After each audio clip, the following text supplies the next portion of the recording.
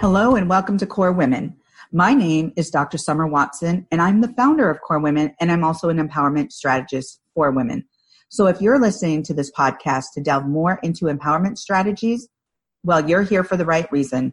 However, Core Women was also developed because it's a special place that provides a unique idea of home for the hearts and souls of women. It's a place for us to share our strength, energy, wisdom, and authenticity. It's a place for women to find support and strategic empowerment ideas that will help support their lives. Today on the show, I'd like to welcome Rachel Willis-Sørensen, who is an American soprano. She has won acclaim internationally, and she is a regular guest at leading opera houses around the world. Let's get right into talking about your journey, Rachel, and welcome. Hi, thank you, Summer. I'm happy to be here. Absolutely. So I'm going to ask you probably a very common question, but how did you start as an opera singer? Where did your journey begin? That is a great question. It's true. I am often asked this question. It's funny because I remember basically the first time I interacted with opera as a construct. I guess there are exceptions like Sesame Street. You know, there was the singing orange. There's an orange that sang the Habanera from Right. Carmen. I remember Okay. that. But I watched this interview. There was like a cable access show for young adults, like for, like tweens even. And Okay. I watched it when I was in middle school, and there was a girl who talked about taking voice lessons, and she sang some classical art song. And I remember just being like really impressed, and I tried to copy the sounds she was making.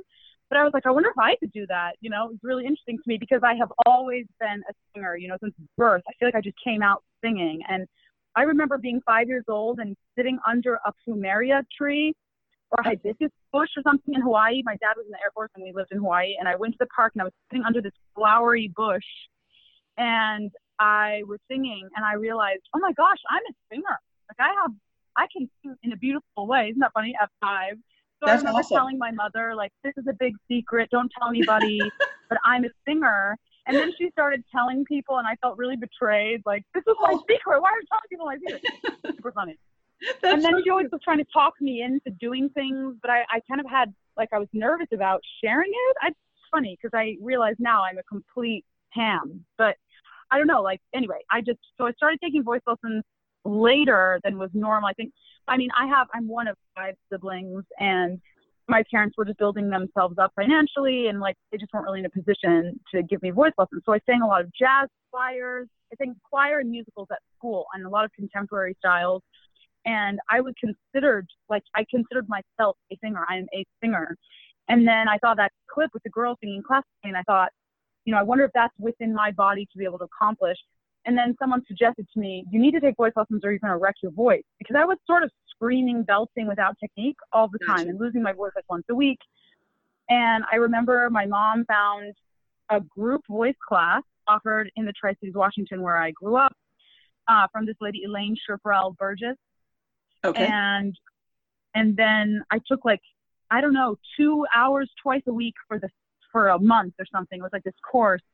And it was like my introduction to voice lessons. I remember the day before the first one, this friend of mine who already took lessons, we were like on a bus. I think it was for a choir trip. And I said, I'm about to take voice lessons, but I'm already so great. What can I possibly learn? I remember actually thinking that, which is so funny in retrospect because I had my first voice lesson and I was like, rude awakening. I have no idea what I'm doing. Oh my You know what I gosh, mean? that's great. So I had to learn how to do it. And it was like as a pop singer and as like I was on these small choral competitions, I was always given like outstanding soloist award, and I felt really celebrated for my talent. But then I started doing classical competitions and I tanked. Like I was terrible. I had no technique. And somebody wrote in the first ever adjudication I got from a classical competition, the guy wrote, this is Handel, not Wagner. They're singing a Handel piece. Right. And I was like, I don't know what that means, which is really funny because now I sing Wagner professionally and it's like this whole different thing. Right. So anyway, sorry, this is too long a story just to tell you that it's fine. I always thought it was great. And then I learned, wow, there's a lot of work involved. And so then I invested myself deeply for years and years and years. I'm still in the pursuit of like the ideal vocal technique that can accomplish all of the demands of the new repertoire that I'm undertaking. So it's like a lifelong journey. And that is basically how I became an opera singer. I fell in love with performing. I fell in love with singing opera. specifically for a lot of reasons. I mean, the beauty of the storytelling, this like 1 degree removal from reality because it's all sung, the exquisite, colorful nature of an orchestra live without electronic amplification, the voices themselves in the room, it's magic to me. And also, I'm quite a cerebral person, so to be able to challenge myself and sing in multiple languages is a huge gift. And I just love it. I love what I'm doing, and that is how that happens. Yeah, it's phenomenal what you do. I mean, to be somewhat of a linguist, an actor, a singer, it's just phenomenal. You've got all these skills, and yet I can understand why it's a continued learning process, because each of those skills is something that you can hone. And so to be able to do that, you just have to keep learning, right? And that's what keeps it absolutely really exciting too. What is the role or production that's had the biggest impact on your career thus far? Oh, that's a good question. I sort of am lately, it's funny because you never know what's going to really do it for you. How do I put this exactly? I was singing a lot of Mozart, and my former management sort of thought that it was going to be easier to make a career in Strauss and Wagner, which is like really heavy, like really screamy. It's sort of rather exciting. It's more exciting and angular than it is beautiful and round. Gotcha. I consider myself to have more of like a lyrical round instrument. So it's it wasn't like an ideal fit, but I was singing all this heavy, heavy repertoire, and it was getting heavier every season, and I was starting to suffer in the high a little bit. So I was singing all this repertoire, and I was getting nervous. Like, I don't think this is right for me. I had a couple of Don Giovanni's, which is Mozart from early days. Like, Mozart is something that a lot of people think you can only sing in the beginning of your career. Right. And I sort of saw it as a transitional thing. And I had a bunch of kids. I had my daughter who was, a bunch. I think of them as a bunch, but it's 3. I had a daughter. And then when she was nearly 2 years old, I had twin sons. Oh, wow. So when I recovering from the twin pregnancy and like the first phase of life with baby twins was so harrowing. And I went to the Vienna State Opera and made my debut there singing Don Anna and Don Giovanni. Right. And I thought, I can't actually sing this anymore. And I had at that time a contract to do it at the Met and to do it in London. And I thought, I'm going to have to cancel these because I can't sing it anymore. Like, it was so hard. Then I worked with my teacher. I got a new manager. He convinced me, like, this is what you need to be doing. And I went and I had a smash in Don Giovanni last summer in London. And now it's sort of like my thing. I mean, I realized next season I'm going to do it 4 times. Now I'm being offered more Don Giovanni's all the time. Like, this has sort of become, so that is the answer to that question. I think the role for which I am most known would be Don Anna and Don Giovanni. Okay. Which is also funny because it's not like a huge role. It's not like a show theft, it's not the title role. Right. So it's kind of interesting, but I keep having really big success with that role. And it's fun to do. It's also weird a little bit because it's cast in a wide range of ways. So sometimes it's like really light voiced sopranos, and I tend to be like toward the heavier side, but not all the way dramatic because I'm still doing this Mozartian repertoire. But I think that's opening other doors to me. And I would say, it's early days, and it's funny because I basically say whatever I'm working on is my favorite thing, except I think this is the real exception. This is going to be my lifelong favorite project. But I'm singing Rusalka right now at the San Francisco Opera, and it's like a Little Mermaid turned into an opera. That's if in the end of the Disney version, like the prince didn't change his mind and go back to Ariel, and she becomes a villain and sucks his soul out. That's the opera version. Oh, wow. And that's kind of funny. So it's kind of like I'm a comic book villain, and it's my origin story. It's great, though. The music is extraordinarily beautiful, unapologetically so. It's in this great, legible production where you can really discern the story. The psychology of every character is exquisite. And that my castmates are amazing. I'm having just the best time. And I'm hoping that this is going to be another calling card role for me, Dvorak's Rusalka. Right. It was something that Renee Fleming did for a long time. And Gotcha. now she sort of changed her career. She's doing different things. And I would be really, really happy to like take up the mantle of this role. Right. That would be phenomenal. And, it's so funny that you talk about the character of Ariel, Little Mermaid, turned into villain. And it kind of aligns with some of like the Grimm's fairy tales or Hans Christian Andersen. Not all these fairy tales always turn into these like happy endings. In some of them, they end up going into bubbles and fading away into the ocean. In the Grimm's fairy tale, it's very raw and it's very, very unique, and so each I think that they used to tell fairy tales were not intended for children initially. I think the Grimm's fairy tales were like stories that grown-ups would tell each other when the kids went to bed to freak each other out. Like they were really intense, violent, often violent stories. And then they sort of got watered down and then told to children. Now the fairy tale tradition seems really like this sort of whitewashed Disney version. Right. You know, with like exactly more simple themes and less moral complexity. But the operatic version would be based on the time when it was more like horror stories because people didn't have television. You know what I mean? Right. So that's how people understand each other. Grown-ups. Certainly it's for grown-ups. Absolutely. But I also, my daughter, my 5-year-old, came to see all of Rusalka and she loved it. She could not get enough. She talked about it every day. It was a really sweet experience to share with her. It's the first opera that I've done that she's seen 100% of. Usually I have them come to like a scene in a rehearsal with costumes so they can, you know, experience it somewhat, or experience the orchestra because my sons really love the orchestra. But this was her first time sitting through the whole thing. She came to the final dress rehearsal, sat on my husband's lap, and he read to her the super titles. It was sweet, and she loved it. So I think this is one for the memory book. Absolutely. And it's nice to be able to engage your family and see especially your children, really get engaged and really enjoy what you're doing. And so that's really precious. And thanks for telling that story. My next question is, what has been the biggest challenge for you thus far as an artist? Oh, good question. The biggest challenge, the biggest one. I know it's a tough call. Maybe the biggest challenge, or let's put it this way, a big challenge that I experienced is coming to terms with productions where the director is either like not a great communicator about what their concept is, or they sort of want to diminish the opera itself, like they have a disdain for the art form from the outset. That is so hard. And I think a lot of times, there are weird stereotypes against opera, particularly in the United States. People don't have any problem being completely prejudiced against it. They will never have been to the opera, but like a lot of people will happily volunteer that they don't like it. And I always want to say, well, you know, which have you seen? Were they bad? Was it poorly cast? There's so many elements, so many conditions, but when opera works well, it's the greatest thing on earth, in my opinion. And it's like undeniably, objectively good.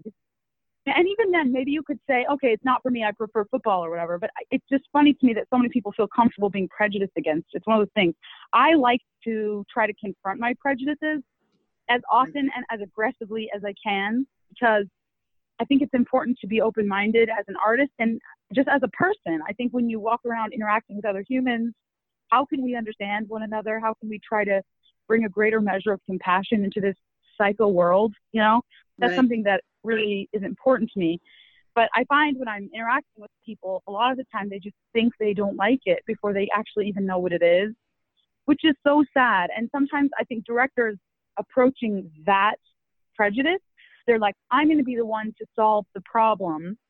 And they think instead of just making really quality work that respects the source material, the way to do it is to like put it in space and add like a techno ballet or whatever. There's always some weird element, or like, everybody's going to be nude. Like I heard of this production where there were 100 women in massive fat suits that were like painted to be naked, stomping for 12 minutes before the second act started after the intermission. Like, what? Why? And the director was really pleased with it because people became enraged that their time and money was being wasted. So by the time the actual music started, everyone was so angry that it created like a really intense atmosphere in the room. And I'm like, yeah, but it's so negative. I don't see that as our purpose. I want to help people reach some sort of catharsis and help them alter their worldview to encourage a more humane view of their fellow men. That's what I view as my purpose. But yeah, some people don't agree. And I think that is the hardest part, having to interact with directors who hate opera, having to do their production. Like once I worked with somebody who, I mean, here I have spent months painstakingly preparing the native pronunciation and understanding of this really beautiful libretto. I can't say the piece because I haven't done it enough that it couldn't get back to the actual director. Right. But the director said, I asked him to do something. I said, okay, at what point would you like me to move there or whatever? And he said, when he says blah, blah, blah, and you say blah, blah, blah, like he didn't know the words and he didn't care to learn them. And he literally referred to the text as blah, blah, blah. I found it so offensive. I was like, I'm working really hard here and you're in charge and you don't care about this. Like that's offensive to me. So that I think probably that is the biggest challenge. I can see that as a challenge. I could see that as, and I even question why they would bring in a director who doesn't know anything about opera. And then it's weirdly the kind of thing, there's not like a specific training for it. So it tends to be people who either come from the theater or sometimes it's like film directors even, but it's a different medium. And I don't know where you learn about doing it correctly except by doing it. So often it just seems kind of like, I hate to say this, but like amateurish. If a director doesn't understand how the music and the words interact, how we can't actually take things far out of time.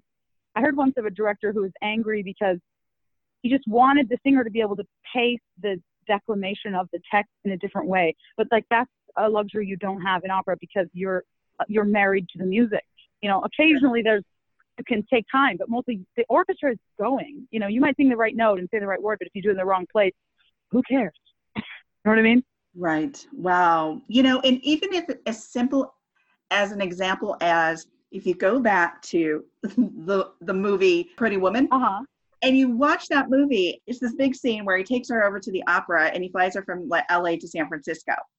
And she's watching it and she first comes into it like, opera, the glasses don't work, and he's like, here's how to wear the glasses, here's how to watch it. And as she's going through the process of watching it, you see the change in her demeanor and you see the tears welling up in her eyes, and she doesn't understand Italian, but yet she understands the interaction of the actors and the music and how intense and how important it is to these people and the story.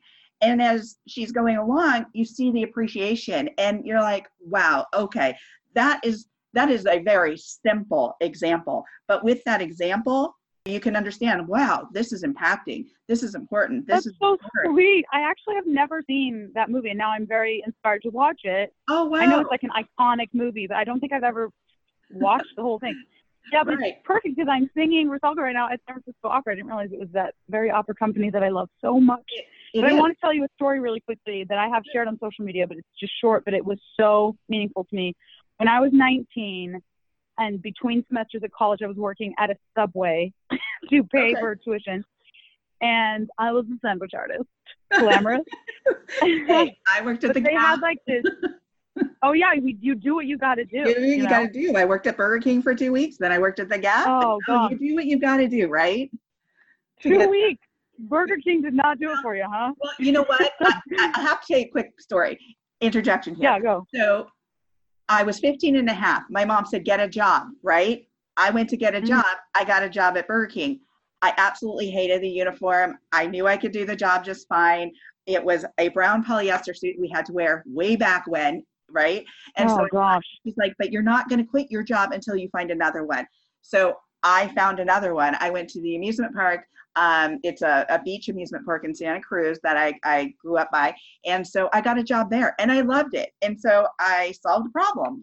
I went from one job and then I got another job, but it was okay. And I worked there the whole summer. So there you go. Yes, you do what you got to do, right? You do what you got to do. So absolutely. Your story. Well, when I worked at Subway, they had this initiative to help wayward youth. So there was a home for boys who had come out of juvenile detention for like petty theft, things of this nature. And there was a boy who had come from that home for wayward boys. And they gave him a job at Subway, but it was like weird conditions. Like he was probably paid less, let's be honest. I don't know. I wasn't really familiar with all the situation, but we had to be like warned that he was potentially like a semi-dangerous person. I don't know. And one day, so he was working there. He was plenty nice. We got along, whatever. And one day I was making the sandwich of this man who turned out to work for the like Argentinian ambassador. Okay. And he said he was asking, he's like, you don't work here full time. Like, what is the story with you? Like, you're not a sandwich artist, which is probably true of everyone who works at Subway. Let's be real. But I said, yeah, I'm studying opera. I'm between semesters. And he was like, oh, well, sing me an aria. And I was like, I'm not going to sing you an aria here in the middle of the Subway. Right.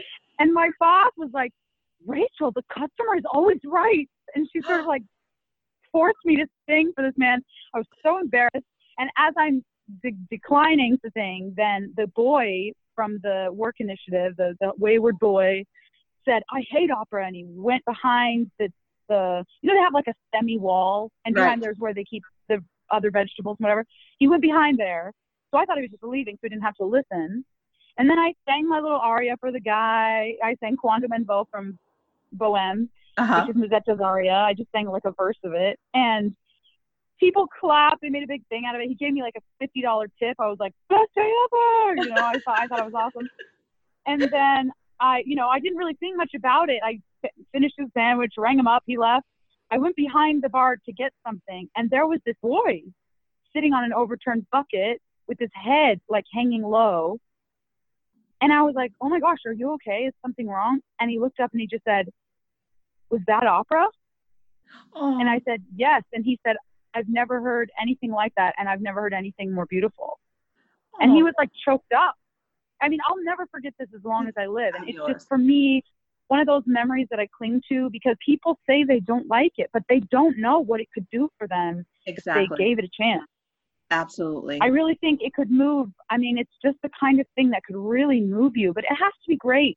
And a lot of it is not great because the conditions might be sub-ideal. That happens, for example, like we mentioned already, if a director hates the art form, like it's probably not going to be what it could be. Right. Absolutely. Now, repeat, like where you're at, where you're going to spend your 2019 season. Are you going to be in San Francisco, stay in San Francisco for the year? Well, I have 3 more performances of Rusalka, and then next I go to Munich to do 2 performances of The Marriage of Figaro. Then I have about a month off in Kevin's because I have so much rep to learn for next season. Then I head to London to prepare Faust, Marguerite in Gounod's Faust for the first time. And those performances will actually be the Royal Opera House tour of Japan. So in Tokyo and where is the other city? Yokohama, maybe? Okay. And then I go straight to Dresden for Der Rosenkavalier. And then I go from Dresden to Chicago for Don Giovanni. And then, I mean, there's so many things. It's crazy. Eventually I'm going to go to Switzerland for the Huguenots, and then to Bordeaux for The Marriage of Figaro and Don Giovanni. And I have my first Paris performances next March. I'm going to be seeing a title in Paris. God, congratulations. We're excited to eat Parisian food. Oh my goodness. You have a schedule in front of you. It's crazy. Wow. Yeah. Okay. Last question. If you were to leave the listeners with some words of wisdom, what would they be? Listen to your gut. Trust your instincts and get to a place in your life where you can hear them, which probably means tuning out sometimes of all the noise and trying to go as deep as you can within yourself. I really believe that you already have all the answers, but you need to learn to listen to your own gut and again, trust yourself, trust your instincts. If something feels like it's the right thing, then you should do that thing. Right. Great words of wisdom. Thank you, Rachel, for joining me on the Core Women podcast today. It was my pleasure. Thank you for having me. Absolutely. If you would like to know more about Rachel, go to RachelWillis-Sørensen.com and follow her on Instagram, Facebook, Twitter, and YouTube. If you need a strategic empowerment coach, contact me. If you want to tell your story of empowerment or how you have reconstructed your life to drive change, send me a video or an email of your story, providing permission to use it on my social media platforms. If you want to be featured on my podcast, reach out to me at info@corewomen.com.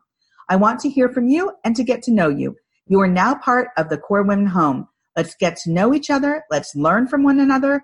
Please follow Core Women on Facebook, Instagram, and Twitter.